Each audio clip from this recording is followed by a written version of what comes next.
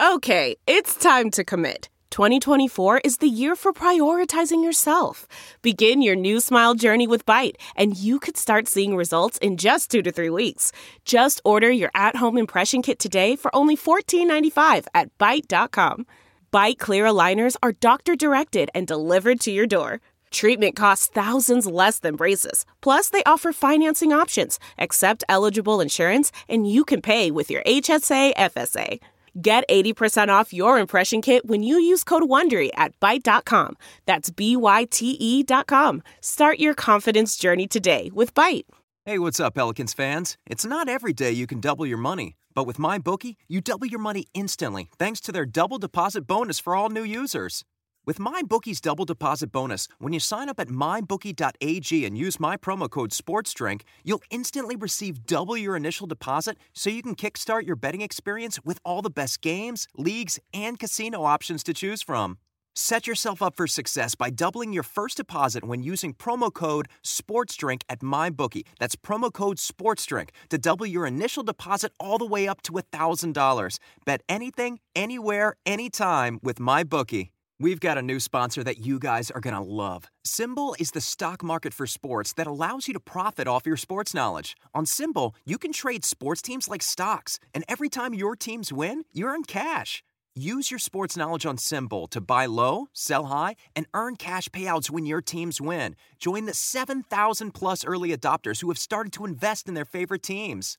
Visit www.symbol.com to create a free account, and when you deposit, make sure to use the promo code SD to make your deposit risk-free. Visit Symbol.com and use the promo code SD, and your deposit will be risk-free. That means even if you lose money, Symbol will refund your initial deposit, no questions asked. Join Symbol and start investing and profiting from your favorite teams.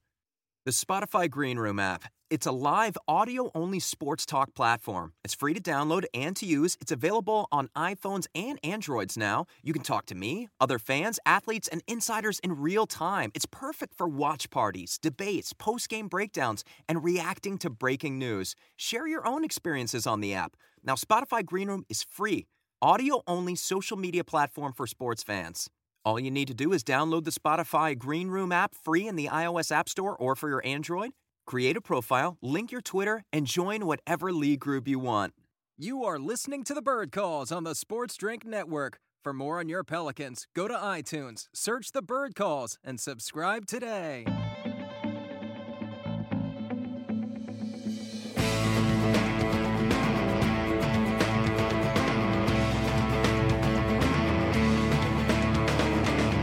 Ladies and gentlemen, welcome to another edition of the Bird Calls. I am your host, David Grubb, and alongside me, as usual, David Fisher and Ali Cosell from the Bird Rights, and joining us for the first time in a long time, and hopefully not for the last time, Mr. Jamal Dunn. Jamal, how are you doing today, sir? I'm doing very well. I appreciate the invite. Pels. I like to make my appearance on the uptrend. You'll never see me in the midst of like a 12-game losing streak. No, but, on the up. I'll just say we get it. Eddie said it. If it happens, you're going to be on every damn show during that whole stretch. Yep. Because otherwise, we get an Eddie Murphy-like string of profanities. Phil Flarn, Phil Flarn, Phil. Of him talking about the Pelicans. And I don't know if the folks tune in just to hear us curse. I'm sure they like it occasionally.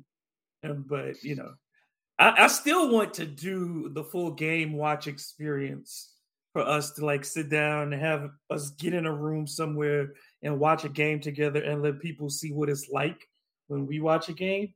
Because it's humorous. It's humorous. But I'll tell you right now, poor Mike, man, we're going to have to put some padding on him because his BI slander isn't going to stand with people like Chris and a few others. No. And don't let Jackson Hayes get 10 points that night. Oh, my goodness. Jamal will be second lining through the room. I don't know. I thought Jamal said he's got he's closed for renovations. That thing opens up so quick. No. Well, look, the other night, I found the keys again. When he was hitting all those threes, I was like, oh, God, I've been looking for these keys. That's the late night. It had late night hours. Yeah, Jackson Square back open. just for very special occasions at this point. It's not. It's like a wedding hall. It's not open all the time. But when there's a special we don't pick up the trash, but it's open still. It's perfect, man. Nobody picks up the trash here in New Orleans yet. Regularly. They're working on halftime. Reduced hours, but it's still open. A lot of reduced hours, a lot of DNPs. But we have a lot to be happy about since the last time we spoke, gentlemen. Pelicans 5-5 in their last 10 ball games. Those wins have come against teams with a combined record of 48-35. And this, and folks who will hear this tomorrow, you'll also see this in the preview of the Pelicans Mavericks game. The oddest stat over these 10 games, the 5-5 stretch, the Pelicans net rating is 0.0. That's the most 500 you can possibly be. They are 15th in net rating. They're 15th in defense, and they are 17th in offense. But they are a net zero at this point. Compared, though, to those first 16, fellas. You'll take it, won't we? You know what's funny, David? I looked up over the last 10 games, and there was 16th defense, 16th offense, but I'm almost positive a 0.0 net rating for that, too. Yeah, and I think the 0.0 is correct. I think, as the games have been played tonight and stuff, things are changing, but still that 0.0 is sitting up. And isn't that just, that's awesome. When you aspire, it's a fantastically odd number, but Ollie, just compared to where they were, where everything felt like a net negative, to just be at 0 right now feels like more than just a win, doesn't it? Oh, easily. Are you kidding me? Started off the season, no Zion, nobody knew when he was going to come back. Then BI goes down, in game 6 or 7. And the Pelicans start off, 1-12, I believe. Couldn't make a bucket. The offense was, if it wasn't last, it was next to last. And the defense kind of showed up. The effort was there, but the focus wasn't. But either way, 1-12, and the world was caving in, right? Everybody, or it seemed like everybody wanted David Griffin gone. Others were talking about, let's look to the 2022 NBA draft. You know what I mean? And you're not even, a quarter through a season, and you're having those talks already. It was just a bad play. So I'm glad we're out of it. Like I said, that's what I'm happy about, 0.0, man. Fish, this has been led primarily by the defensive effort. Again, they are not an elite defensive team as of yet, but they have become an average defensive team. And we just go back to the last couple of seasons where that's all Stan Van Gundy was asking. Be an average defensive team. The year before that, Alvin Gentry. If we can be an average defensive team, we got the chance to beat people. They're that right now. And I think that they will continue to get better defensively with some of these players as they continue to develop, like a Herb Jones. But what have you noticed defensively that's been the big difference over these last 10 games? The biggest thing for me, and we saw a lot of it, especially last night, second and third efforts. The team is getting that where they get into rotation and somebody gets underneath the basket after a switch or something like that. And they're looking around to try to locate an offensive player that they should be, running out to, and they get out on a body. That's the biggest thing. Thanks to Valanciunas, and it seems like a lot of the opponents they've played lately are teams that don't really hunt offensive rebounds. Especially the Clippers, because the Clippers aren't playing anybody that's big. So they're ending possessions that way. But the big thing that I think that's helped their offense is the fact that between Herb Jones and Josh Hart especially, they're getting a lot of deflections and they're getting into early offense against a defense that's not set. And as long as they can do that from now until, Humpty Dumpty comes out, they'll be fine. And so so much of it still is effort based. But I think what we're seeing, especially of late, is the fact that those second and third efforts are happening. And some of that is just the fact that they understand where the second and third effort needs to go. A lot of times they were kind of just running around, especially in the first half of this season. They're running around with chickens with their heads cut off, where they're putting forth the effort, but it doesn't matter because it's misapplied.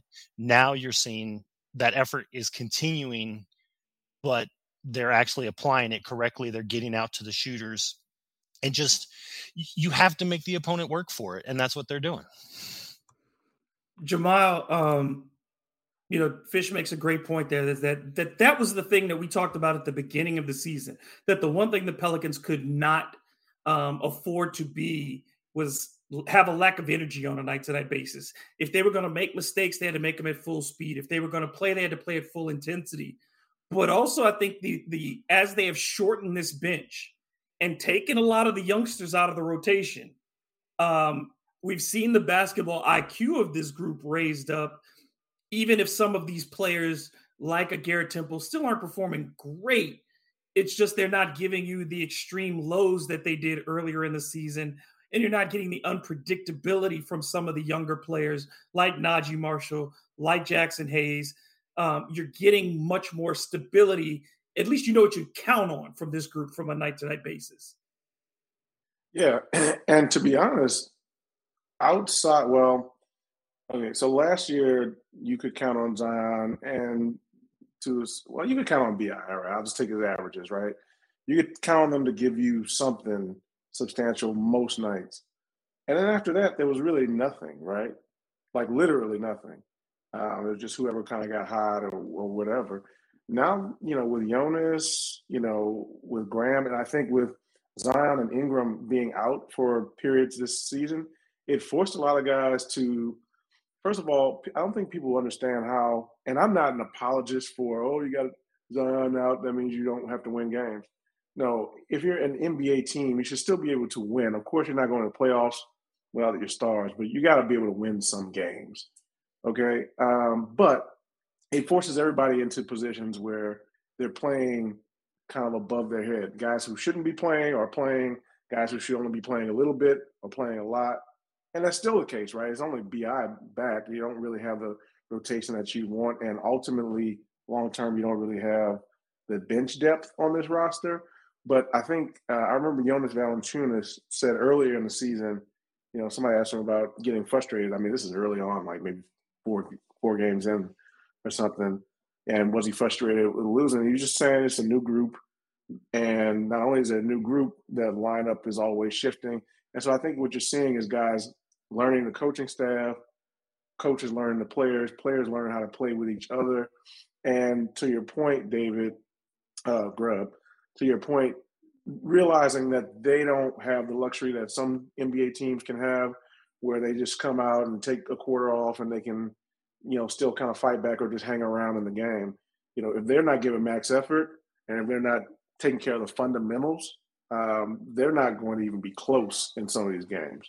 So I think long term, what I hope is that this stretch where they don't have or haven't had all their guys and have had things in a lot of flux helps these guys when they do have a full lineup and guys are playing really where they should be playing. So I've been, as impressed as I could be, with a 6-17 team over the last, this latest stretch of games. Now I'm still not, thinking playoffs or even play in or anything. I'm still, I know I heard Ali say some people were talking about draft. I'm still fully on, this team is going to finish with a bottom 5 record. Probably. I'm not, maybe Zion comes back and is amazing and surprises everybody. But at this point, I'm not going to give the Pelicans the benefit of the doubt. They're going to have to go out and prove it to me. So, that's how I feel sort of about this latest stretch and how that projects forward. Yeah, I'm of the same mindset because I think ultimately the limitations of this roster are going to be too much to overcome. But the things that we did want to see out of the team this season, regardless of record, it looks like there's buy-in with what Willie Green is talking about. It looks like you're starting to thin the herd, so to speak, and identify those players who should be here and who should not be here. And I think those two things, at the very least, are important things to walk away with while you don't have Zion on the floor. Because guys who don't compete when Zion isn't there, guys who don't take advantage of the opportunities while Zion isn't there, are not going to get better when Zion does arrive. Your will doesn't change. We're seeing guys like Josh Hart, Devontae Graham, Herb Jones. You're seeing them accept the responsibility of trying to win, knowing that they're an undermanned team on some nights. I think that has been critical as much as anything is figuring out who belongs and who doesn't. Fish, you want to give your thoughts on that?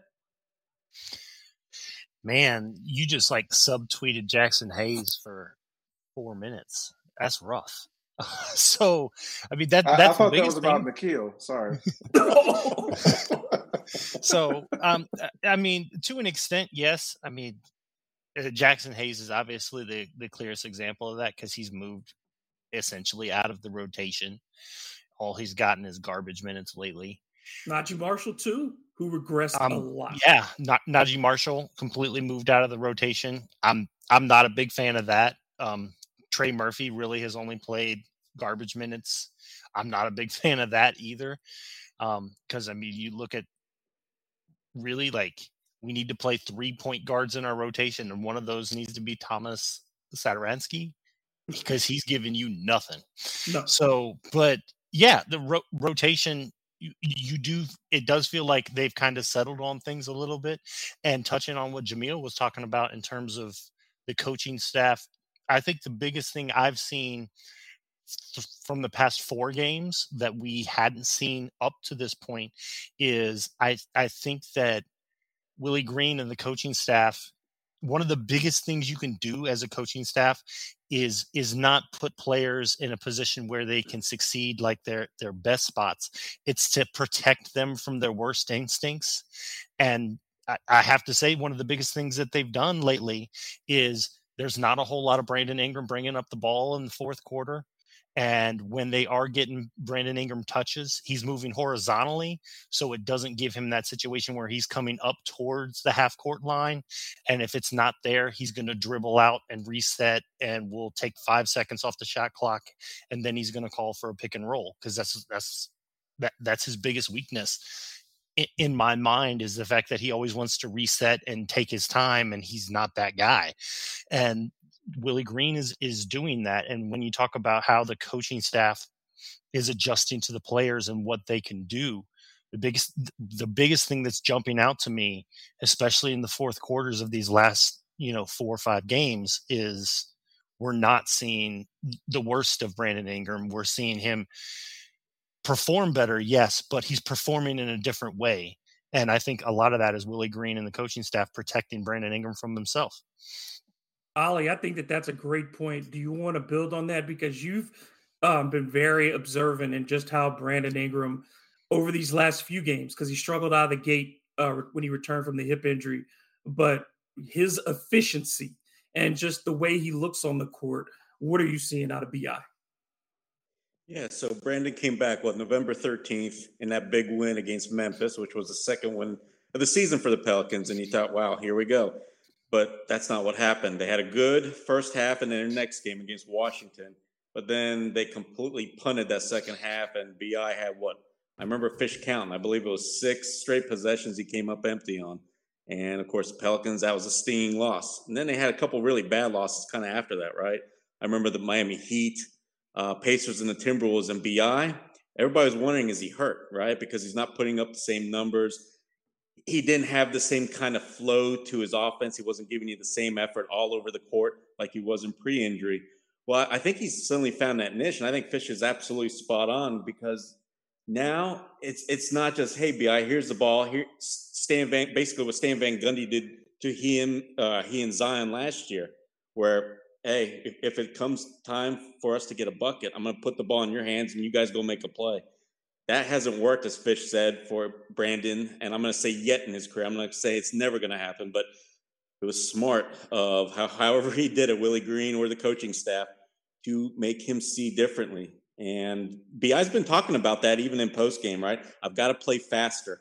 And we've seen that over, like I said, over these last few games. I mean, the Pels winning what was it? Just a couple of days ago, I guess. What was it? Day after Christmas? Yeah, against the Utah Jazz, right? First clutch win of the season. Did you And say day after Christmas? I say Christmas, Thanksgiving, man. Yes, you did. And B.I., he had a couple bad possessions, but then he kind of cleaned up his act. I remember he took it hard to the rim, got to the free throw line. Those are 2 big free throws. And then, of course, nobody will forget that winning possession where it's out in transition. B.I. does that nice shovel pass to Devontae, shooting up the right side of the floor. Boom, 3. And suddenly it feels like the Pelicans are just playing so well offensively, right? They're finding the hot guy more often. They're getting B.I. on the move. I feel like Josh Hart initiating either in transition or half court has been really great for this team. And, of course, Valanciunas is probably getting the most touches of anybody. So I feel like they're all kind of finding how to play with each other. And that's what gives me hope. So I know what Jamal said, and Grubb, I know your reservations, but I'm actually more hopeful. I know Fish tweeted this earlier. Pelicans have played the hardest schedule in the NBA. They did it without Zion. They did it with B.I., who was either not 100% or just, wasn't in the right frame of mind, flow, mentality, whatever you want to say. And now you just feel like it's clicking. And now that Willie's kind of settled on a rotation that's working, you remove Najee, even though I would love to see him get minutes, but you remove the guys that were really just flat out negative. Najee, Jackson, you limit Kyra at times. I wish you would do it with Satoransky and Temple. Those guys are still bad, by the way, guys. But the bench now has become a positive. And what was it, the first 13, 14 games, the bench was dead last, right? In almost every category, it felt like. But they're averaging about 23 points a game. I looked it up before this podcast. Since B.I.'s return, they're averaging about 37, 38, shooting the ball much better. And if you look at the on-off numbers, Pelicans individually since November 13th when B.I. returned, a lot of bench guys are at the top. So it shows you just how things have really improved up and down the roster, right, to this point. So that's why I'm more hopeful. I mean, Willie told us, right, before the regular season started, this is going to take some time. I feel like maybe by the time we get to December, things are going to start to click. Some of these losses are going to start turning into wins. Well, I feel like we've already started seeing it over these last couple of weeks of November. I feel like I've met this Ali Kosel before, though, because we do this every year where we say, oh, look at how difficult their schedule's been. It's going to lighten up. Well, this is still the NBA. I spent 30 seconds on it, man. No, I'm saying we do this all the time. We say, oh, the schedule. And then it matters when I'm looking at it doesn't matter with this team because we see every year. Matter. We David, see every. Let me finish. I'm the moderator. You gotta let me finish. Nope. I'm the moderator. So this is a team that consistently has done well against good teams and done poorly against bad teams. That does poorly at home. That does these things. So until we see an actual reversal of that, I don't want to say, well, the schedule gets lighter because they've lost to Orlando in the past when they shouldn't have. They've lost to this team and that team. They've gotten beaten by the Timberwolves. They've gotten beaten by this team and that team. The schedule is not the thing. The thing that's going to be David, about you're missing context, but I'm going to let you finish. But it's like every time we talk about their schedule getting better, no, it's not. It's never. You're never playing the schedule. You're playing your team. It's true for bad teams, number one. Number two, you're comparing it to a Stan Van Gundy team that had no buy-in. I mean, I can keep going on, but this matters. This context matters. But we do that every year. What I'm getting to is I think this Pelicans team is honestly right there in the middle of the NBA, and that's before we've had Zion. Of the NBA? Yeah, look at the Western Conference. Was it the fifth team is even 500? Yeah, most of the teams are 11 and 10. So if you're the middle, okay. Do you think? I mean, but like Zion comes. Everybody thinks that just because Zion comes back, it makes the whole team do this, that, and the other. The bench is still not really that great. That's the thing, is the bench is still really not that great. Just because they're scoring more right now, you're still saying the bench is still going to be predominantly. Do you believe Willie holds up like this for the course of the season? No. Willie's not going to be 18-7 every night. That's just not going to happen. I'm sorry. It's not. At some point, he's going to come back to earth. And then you're counting on Kyra shooting a normal percentage. He's going to go up and down as he does. There's still not a legitimate bench guy that you're going to go to on that second unit and say, get me a bucket. No matter when Zion comes back or not, who's the person on the bench who you're going to say, get me a bucket? Well, you want it to be kind of Nikhil, and I'm going to let Fish take over because I know he's itching. Nikhil, but again, the way Willie's been staggering lineups, he's really tried to avoid five-man bench guys all out there at the same time. Fish? I mean, I would love to be super positive about Nah since he's my guy, but man, the shot selection, especially the last couple games, has been wanting. There was a stretch when he first moved to the bench where, and even like after the OKC game, his shot selection really narrowed to he was either going to be shooting catch and shoot threes, and that's a shot that you want him to shoot if it's open, or he was going to go to the rim. And that was working really well for him for about like 4 or 5 games. And then the last 5 games, I don't know if he's been feeling his oats or what, but you saw the step back threes coming back in. And it's just like I understand when he takes it and it's at the very end of the shot clock, but he's not taking it at that time as much anymore. And I know, like, I mean, if you watched any of his stuff from the summer, that was a lot of stuff that he was working on, but it's not there yet. It's not ready for showtime. And so much of his shooting struggles and offensive efficiency issues is his shot selection.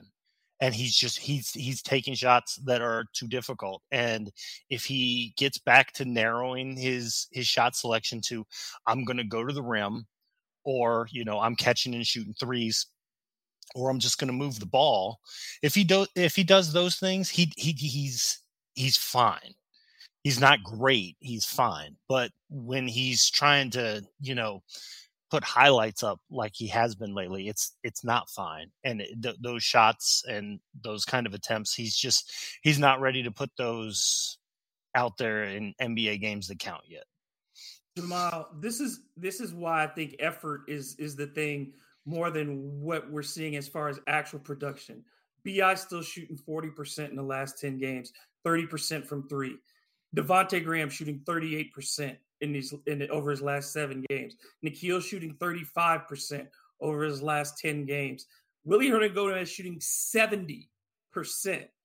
Those types of things are either going to, to me, show this is a hustle-oriented team right now, and they are winning because of effort. They are winning because of the little things that you don't see on a box score. But overall, there's still some things that are missing from this talent, from this roster, to make it a legitimately competitive team night in and night out. Yeah, I mean, this team reminds me of like a stock, right? So even the worst stock is not going to go on a direct vertical line down. It's going to have some days when it's up, even some weeks or months when it's up. But because but if a company is actually a flawed company, it'll always find its true value, which is down, somewhere down, right? And so that's how this team is. Like, to your point, yeah. And the effort thing, the effort point that you bring up is important, because that is what you talk about when you're talking about building a culture, to the extent that is a thing. Because we always talk about, we just want to be like, as funny as it is that they always beat the hell out of the Grizzlies, but we always talk about, we just want to be like the Grizzlies, where they just freaking try, and they win so many games. They've won so many games, at least over the past couple of years, where they weren't really, they were outmanned in a ton of games, but they just would try, and they'd play defense, and they do, hustle and get second chance points and just scrap. And they would just get wins, right? And in a regular season, you're going to have stretches because, playing these top teams, even every night, you're not going to necessarily face these stars. Sometimes they'll sit out, they'll be injured. They'll see the 6 and 17 team up on the schedule, and they just find that's a good spot for veteran rest or whatever. So you're not playing teams at full strength. So like what happens with bad teams is they start off, they're bad. They start figuring things out. They get a little bit better. Right. And through the middle of the season, you can pick up some cheap wins when teams aren't paying attention. But that last quarter of the season, right, when people say, it's so easy because they got the number one, relatively easy because they've got a weaker schedule relative to what they've already played. But that last quarter of the season, teams are a lot more locked in than they are through the first 3 quarters of the season. And so you'll see these teams kind of have a blip in the middle of the season and then, fade late, because when teams are really paying attention and trying to play for seeding and playoff spots and all that kind of stuff, they're not going to take the Pelicans as lightly as they do right now. So it's a confluence of factors that leads to this, but it's still in the scheme of things good, because what you always want to see with any team is no matter where they're starting, whether they start as a contender or the worst team in the league, aka the Pelicans, you want to see constant progression, in a positive direction. That makes me feel good about Willie Green, that he's identifying, guys who are playing well, guys who aren't playing well, and giving minutes accordingly, right? And also building a culture where, you got to try hard every night. And so those things, at least for the guys who are going to stay on this roster, because I think there's probably max maybe 6 guys who are, in the NBA, I think long-term is 3 years. That's how I think of long-term. Mm-hmm. There's probably 6 guys who you can say in 3 years have a decent shot of being on this roster that are currently on the team. So, right now they could possibly be building the foundation for something. But as far as this season, like Grubb said, over the course of time, you're not going to win a ton of games with Kira Lewis playing a lot of backup minutes for you, with Satoransky playing a lot of, I was saying this earlier in our text group today, how many teams have a worse set of guards than the Pelicans? Is it 5? Is it even 5 teams whose backcourt you wouldn't take as a whole, not, over the Pelicans? They don't have any impact guards. That's going to catch up with you. And we still haven't had a Nikhil twisted ankle or a Satoransky, toe injury or something, where some of these depth guys who go down, who we complain about, and all of a sudden you're playing Joey Alvarado or somebody from, Lithuania or something like that. So they're going to have additional struggles because everybody's not going to stay healthy. Even if Zion comes back and stays healthy, they're going to be missing guys, and they just don't have any depth. Even the good players they have, they don't have anything behind them. So Valanciunas is playing amazing, great pickup. But if he's down in a game, or he's not even just not playing, doesn't have it that night, they don't have anything to go to behind him. I guess you have Willie, but he's only looks good in comparison to what else they have. So that's going to catch up with them ultimately, and that's why I don't think they have any. You shouldn't even consider them for a playoff run. If they do, it's a magical, great run, whatever. Enjoy it. But I don't see the margin for error for them is so thin, and that's just saying that BI and Zion don't miss any other time, because when you dig a hole this deep, you can claw your way back, and we've seen the Pelicans do it a million times. Claw their way back to 2 or 3 games under 500, and you think they're going to get over that hump. Somebody twists an ankle, they lose 4 out of 5, and that's it. So that's how this is going to play out, in my opinion. But I do want to get into a bunch of positives, because there are some. I want to highlight the individual positives because there are some great ones. But I wanted to ask this off of Jamal's point about Zion. So here we are. We're 23 games into the season. Let's say Zion comes back at game 30. So he's roughly available for 50 games. Of those 50, you'd have to figure the first 5 to 10 or so, he's playing maybe 20 minutes. 25 minutes at the most. So if you get those 50 games, with all things being considered, let's just pretend that everything, let's say moderately, generally healthy, they play 50 games with Zion and everybody else is generally available. Could they go 25 and 25 in those games?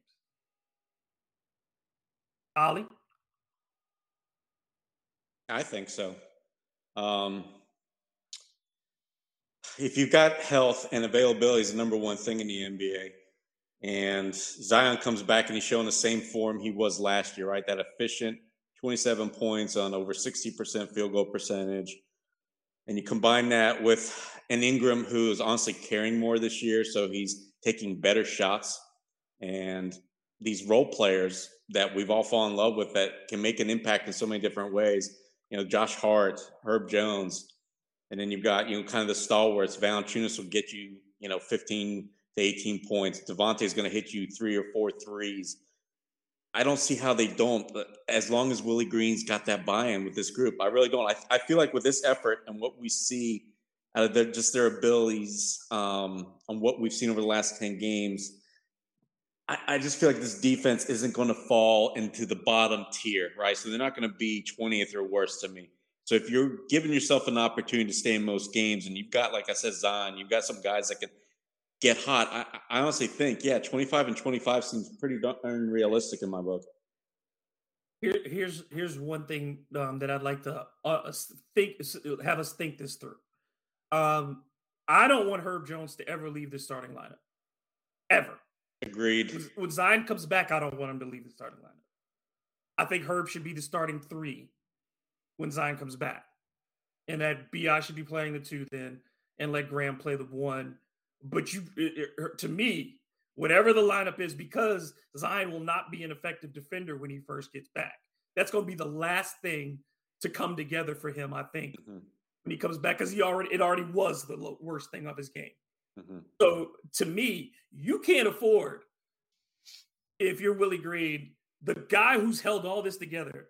And I'm going to start the Herb Jones appreciation with this. And I've said this to you guys, and I've said it on Twitter and whatever.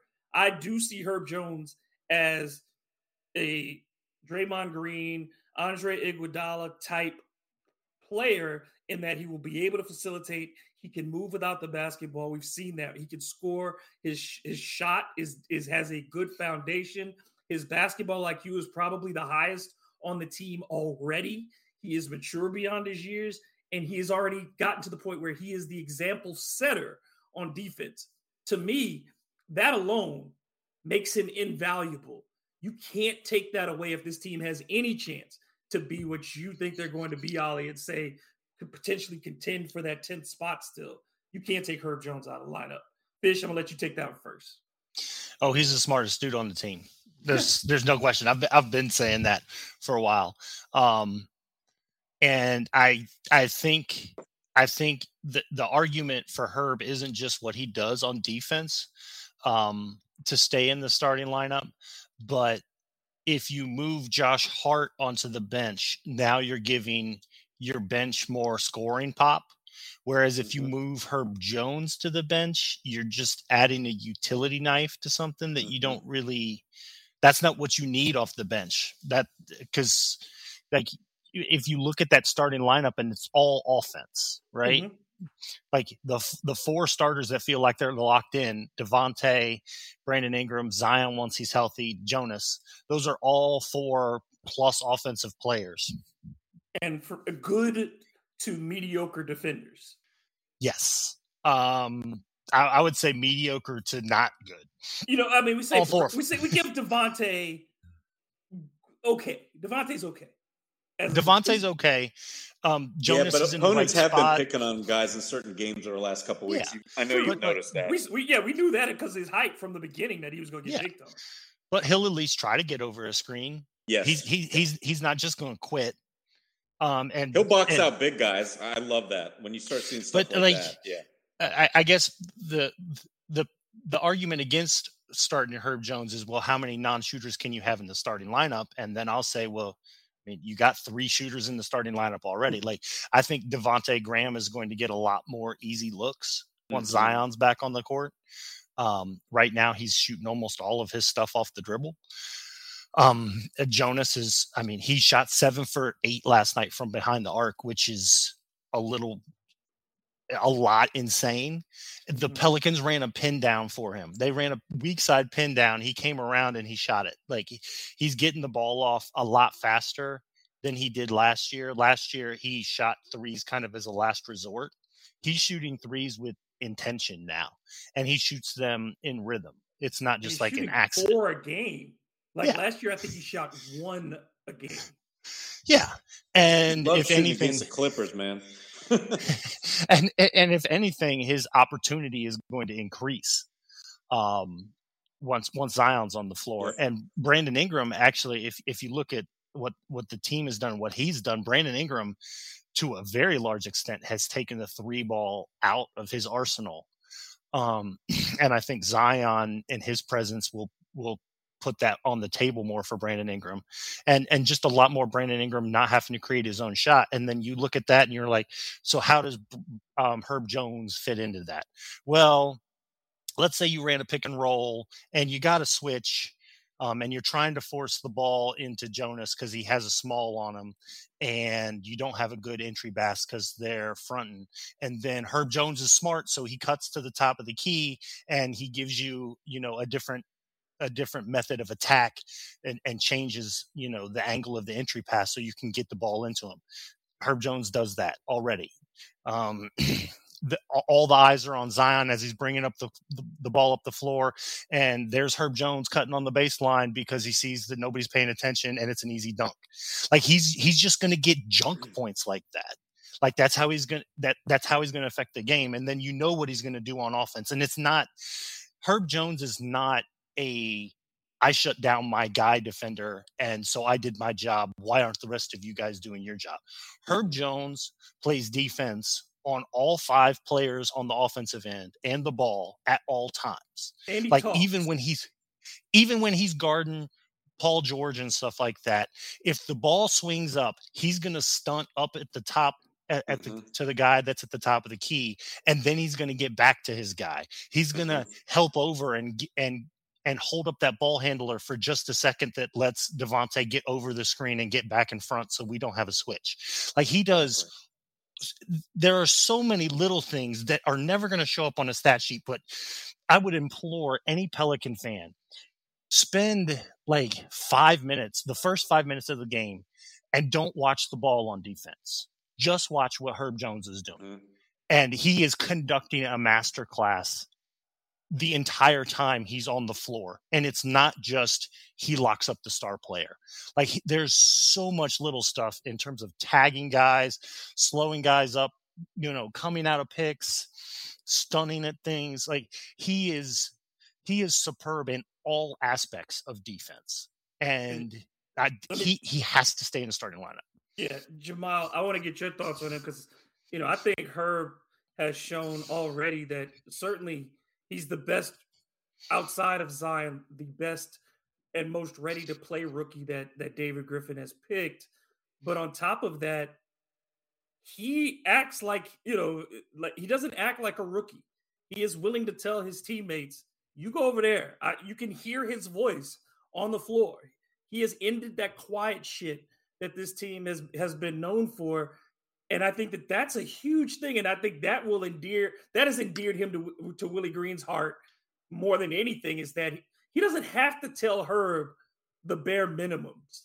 Herb comes in with the minimums, and he's trying to push everybody else to get to his level.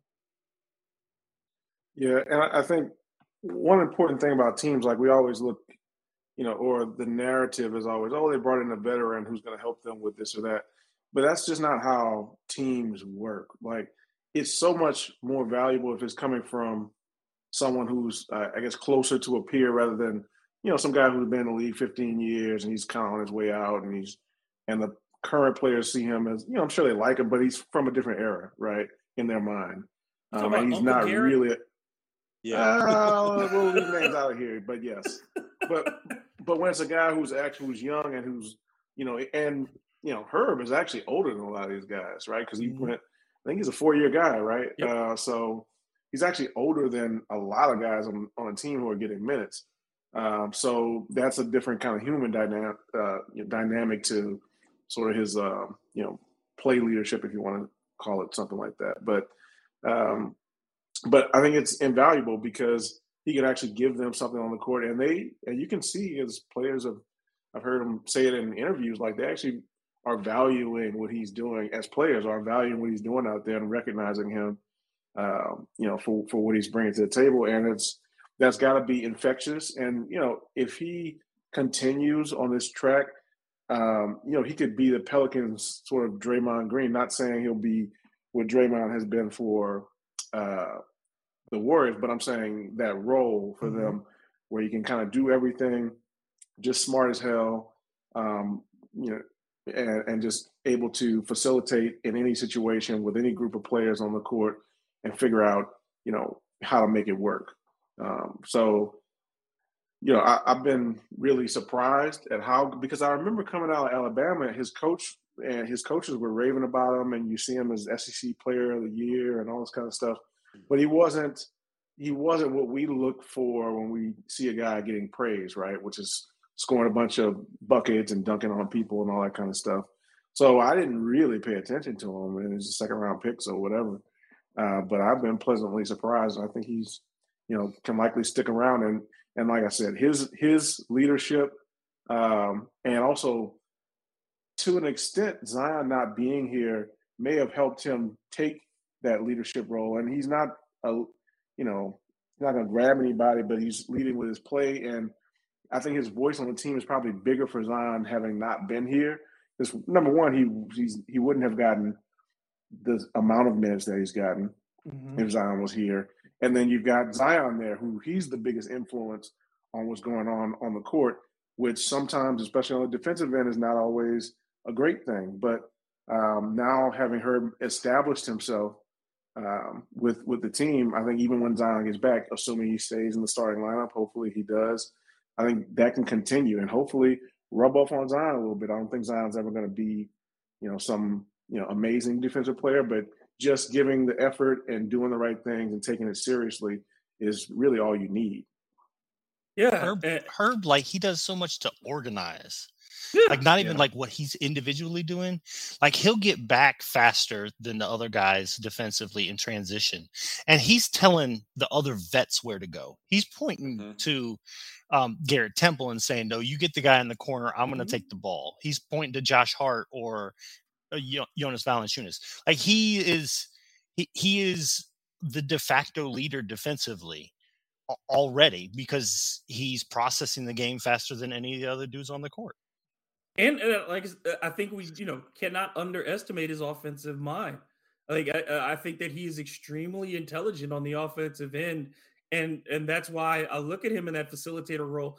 He may not get, I think it's a legit thing to say at some point he could legitimately be a 12 to 15, 6-6 or 7-7 guy who gives you a block, a couple of steals every night, and is legitimately up for, NBA all defensive honors.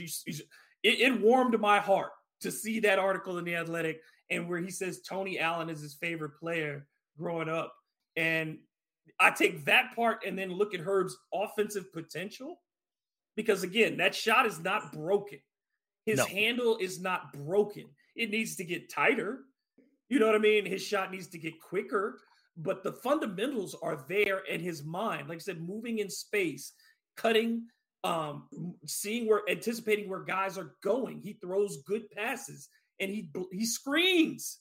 Like, the man screens and goes away. He screens and finds the other open spot. Those are things that this team has lacked for so long. The basic basketball IQ. And I think it also pushes people when you're a rookie and you're doing this and the vets have to look at you. What is your excuse now? You know what I'm saying? Like, Willie I guarantee there's a point where Willie's like, you see that? He just got here. You've been in the league 6 years. You've been in the league 5 years. There is something to be said for a guy just walking in the door and not trying to show anybody up, but busting his ass every day, that at some point you say, I can't let him outwork me. He's the ultimate glue guy in my book. I love everything that you guys have said. You guys have nailed it, so there's nothing really more for me to add. But when he's on the court, the Pelicans have a top 3 defense. In the minutes when he's off the court, they're beyond last, right? Memphis Grizzlies have the worst defense. They're worse than that. And you guys have touched on his offense. I love that he has such a nose for the ball. His instincts are perfect. He knows when to make a cut. He knows when to go chase a loose ball. He knows how to put himself in a position to make a play just in case probability the ball goes one way or another. It's just amazing when there's a loose ball and he'll grab around the perimeter and he'll immediately aggressively take it to the rim because he knows the defense isn't set, it's broken, and he takes advantage of those situations. He doesn't settle for shots. I know he took one in last night's game, a 3 that missed poorly, but you never see that at him, right? You can count on your 2 hands how many shots he's taken from the outside that were kind of questionable, not those super wide open ones, right? So he does everything so well, and it's insane. And Jamal, to your point, He's the 6th youngest player on the Pelicans, so he's not as old as maybe you thought. For instance, Nikhil's older, but yeah, I'm in awe. They, without a doubt, the Pelicans, David Griffin, whoever's responsible in the scouting department, deserves a bonus because this guy's the real deal. Before we move on, I have to ask this thing as well. How much stock do we put in turtleneck power? 0. And the fact that the Pelicans are 4-1 when Antonio Daniels wears a turtleneck. I'm not one for superstition, but I'm also not one to poke the basketball gods. Jamal, where do you stand on turtleneck power? 10. I mean, did you see this team pre-turtleneck? I mean, there's an obvious correlation going on here. I mean, first of all, we know this team is, or these players at least try to be stylish. So they see him on the sideline, they feel good, and like Deion said, you look good, you play good. So, I give it 100%. Nothing Willie Green has done, nothing any of the players have done. It's all turtleneck. So, thank Lord Taylor's or whoever the hell he got it. Ollie, are you going to start wearing turtlenecks to the games as well? No, because knowing me, I would be the jinx, right? That breaks a whole, wonderful spell that's overtaken Pell's land. No, I think Antonio Daniels is doing a great thing, though. I think that's the biggest thing we should take away from this, right? He's engaged a fan base that was crazy angry through the first 13, 14 games. And he's always talked to them. He's always tried to stay positive. But now he's grabbed a hold of this whole turtleneck thing. He's just having fun with it. I mean, look at what the Pell social media team did today by, 50 likes. His turtleneck's going to grow. I think that's outstanding. That's something we haven't seen before. So hats off to AD, man. He's just a good sport, man. Yeah, Fish, I think he's been, just a great addition, not just for the broadcasting, because there are times, like we can, we've all had at times just say, hey, I'm disagreements with AD over broadcasting, not his intent ever. But I think ultimately, yeah, the example of embracing the fan base, embracing the team, embracing the city, and just embracing the moment. There's something to be said in the cynicism of doing what we do for the pure love of the game and the experience of it. Mm-hmm.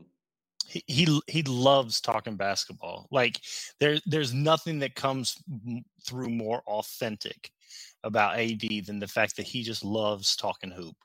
Yep. And he's jumping in on spaces and stuff like that. I will say this for AD, and I think maybe he leaned into the turtleneck thing a little too hard. I think him not wearing a turtleneck for the second night of the back-to-back against Utah was strategic. Because I think he knew that Utah was going to come out angry and they were a better team and more talented, and he didn't want to jinx it. But in the process of doing that, he's going to be wearing turtlenecks until the team goes on a losing streak. So what you're telling me is it's really more of like a Vegas tell. Like this is what Vegas should be paying attention to. Like if he's wearing a turtleneck, he thinks the Pels are going to win. You need to place a bet on the Pels. Yep, that's the signal. They're going to be the underdogs. So. He saw the practices. He saw the shoot around. He knows it's going good today. Yeah. Yeah. If he's wearing, he's like the groundhog. A tie, then we know. They're going down tonight. He's got the tie. It's the turtleneck. He's like, they got a shot. They got a shot. Yeah. How many of you guys wear turtlenecks? Because I know people that don't even own one. I don't own any. No. I haven't owned one since I was like a teenager. Because back when I was that older and stuff. When I was a kid in the 90s, like that was a thing that you would do. But no, the faux turtleneck. One. Oh, the turtleneck under the sweater, man. The little quarter. Yup. Used to fake that with the gold chain on top. Yup. But I can't rock that. I can't do it. They're not comfortable to me. I can't have something up on my neck like that. It feels like I'm being oppressed. I can't have all that. What's that scene in The Wood, Jamal, where your boy says, I don't even button my collar up all the way because it makes me too uncomfortable. I was like, I hear you, bro. That's me. That's me. But I will say this though. One thing that has always bothered me about the Pels is and I always hate comparing them to the Saints, but their players don't engage with the fans, right? Mm-hmm. So there's no like Alvin Kamara showing up, Mm-hmm. serving ice cream somewhere or riding the back of a garbage truck, or Cam Jordan going to schools and stuff. There's limited, and look, to be honest, when you're 1-11, it's not as fun to get on social media and make jokes with fans, right? So I do get it from that perspective, but the other side of that is it limits the connection that fans can make with the team, right? Because fans do ultimately connect on a personal level with a lot of players that they like. And so I've always thought that's something lacking. And look, it's still lacking, and it probably will be until they win more and players feel like, there's a place to post your dunks after every game, right? But AD is kind of stepping into that void, whether he intended to or not.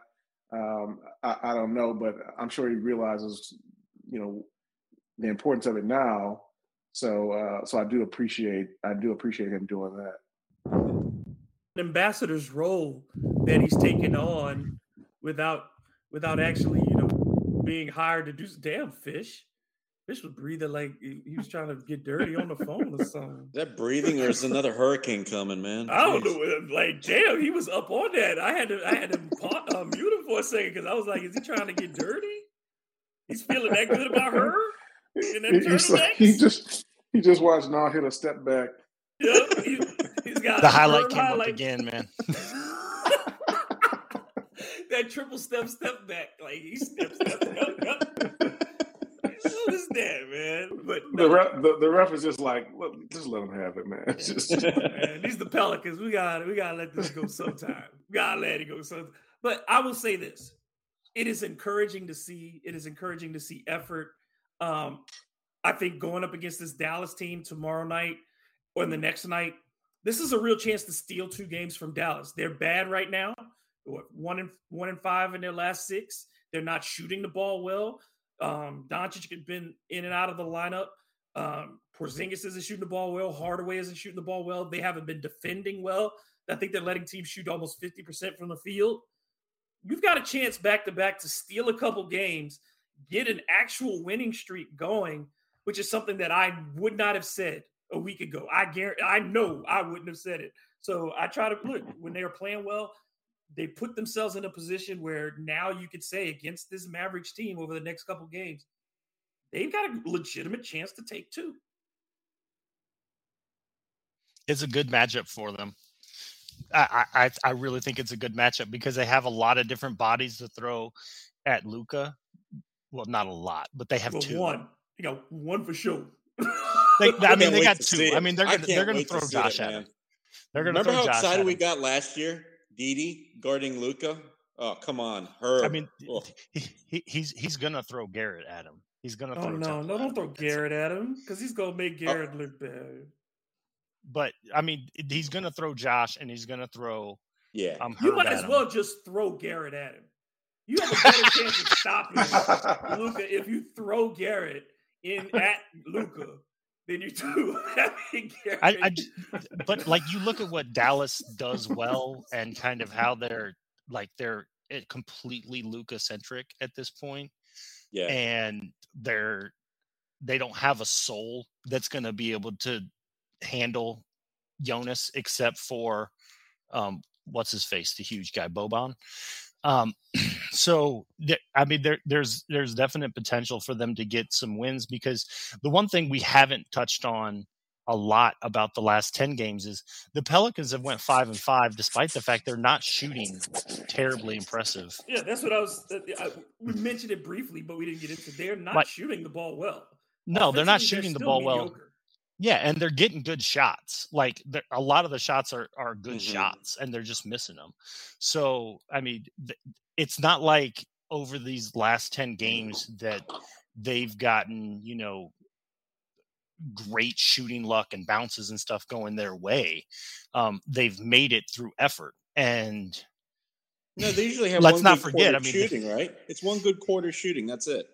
Yeah. And let's not forget, Dallas is coached by Jason Kidd, and he's not exactly a mad scientist over there on the sidelines. No, and this is Dallas does not rebound the ball well. and the Pelicans do. Dallas has been getting killed on the boards the last few games.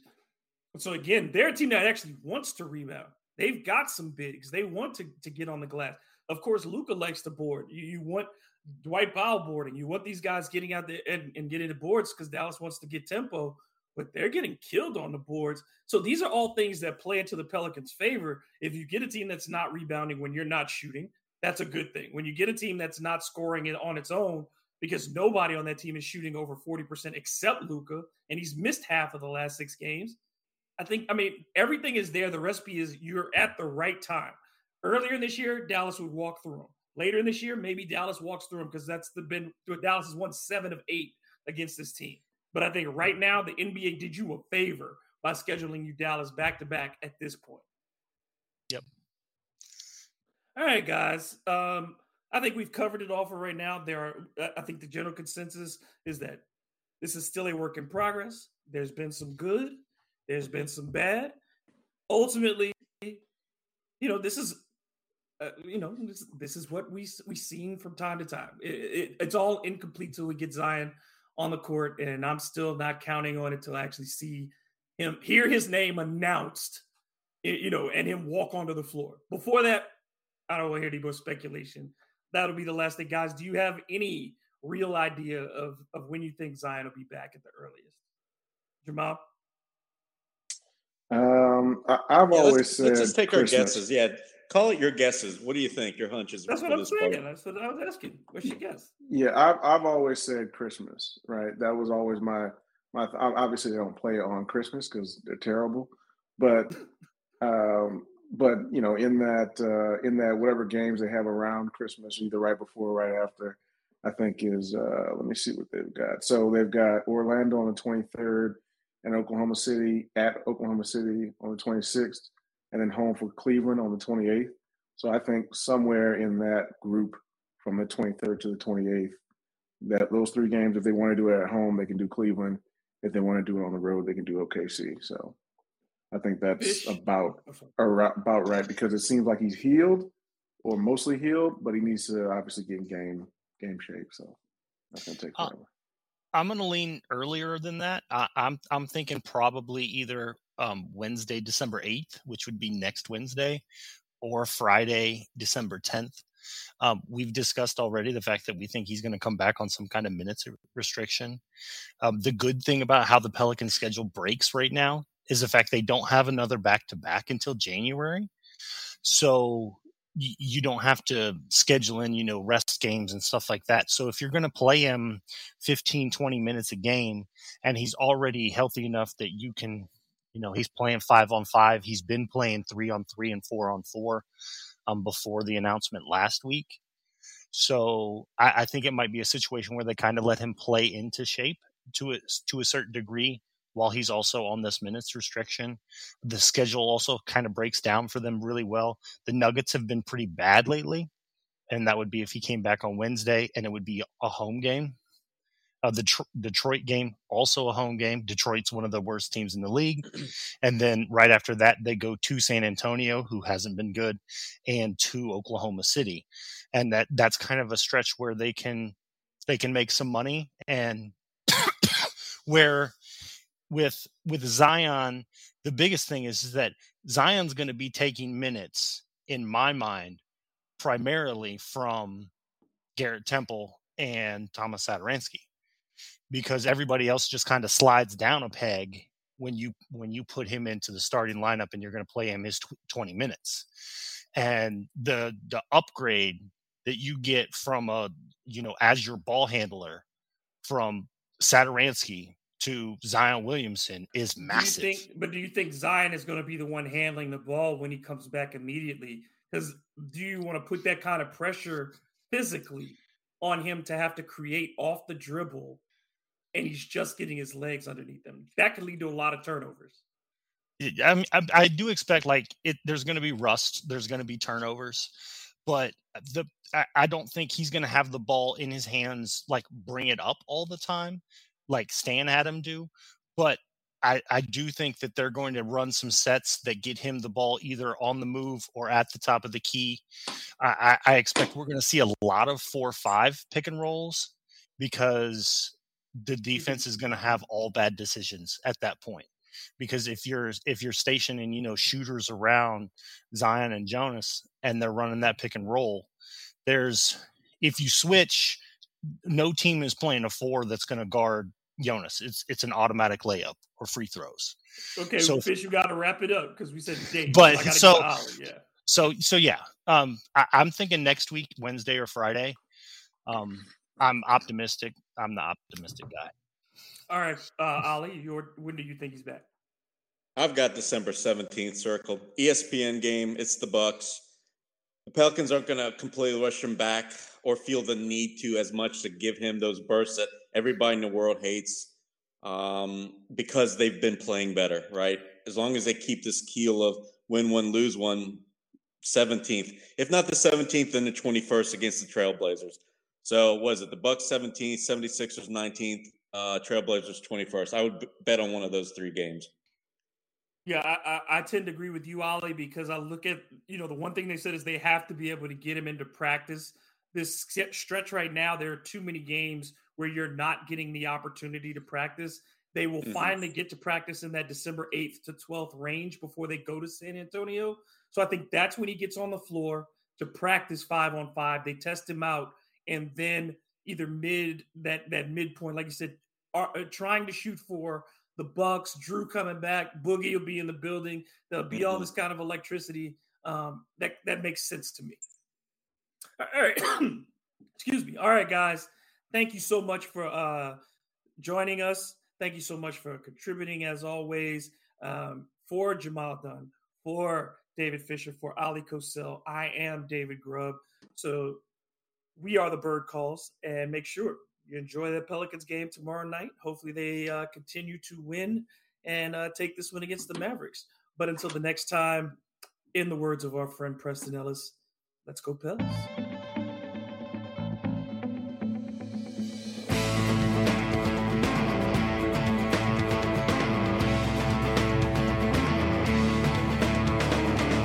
Thank you for listening to the Bird Calls on the Armchair All-American Network. If you like what you're hearing, please take a moment to rate us on iTunes, retweet, share with your friends, and most importantly, subscribe today. Why? If you have T-Mobile 5G home internet, you might be hearing this a lot. Why? Every time your internet slows down during the busiest hours. Why? Because your network gives priority to cell phone users. Why? Good question. Why not switch to Cox Internet with 2 times faster download speeds than T-Mobile 5G home internet during peak hours? Okay. Stop the whys and visit cox.com/5G home for details. T-Mobile prioritizes certain T-Mobile phone users over home internet users during times of congestion.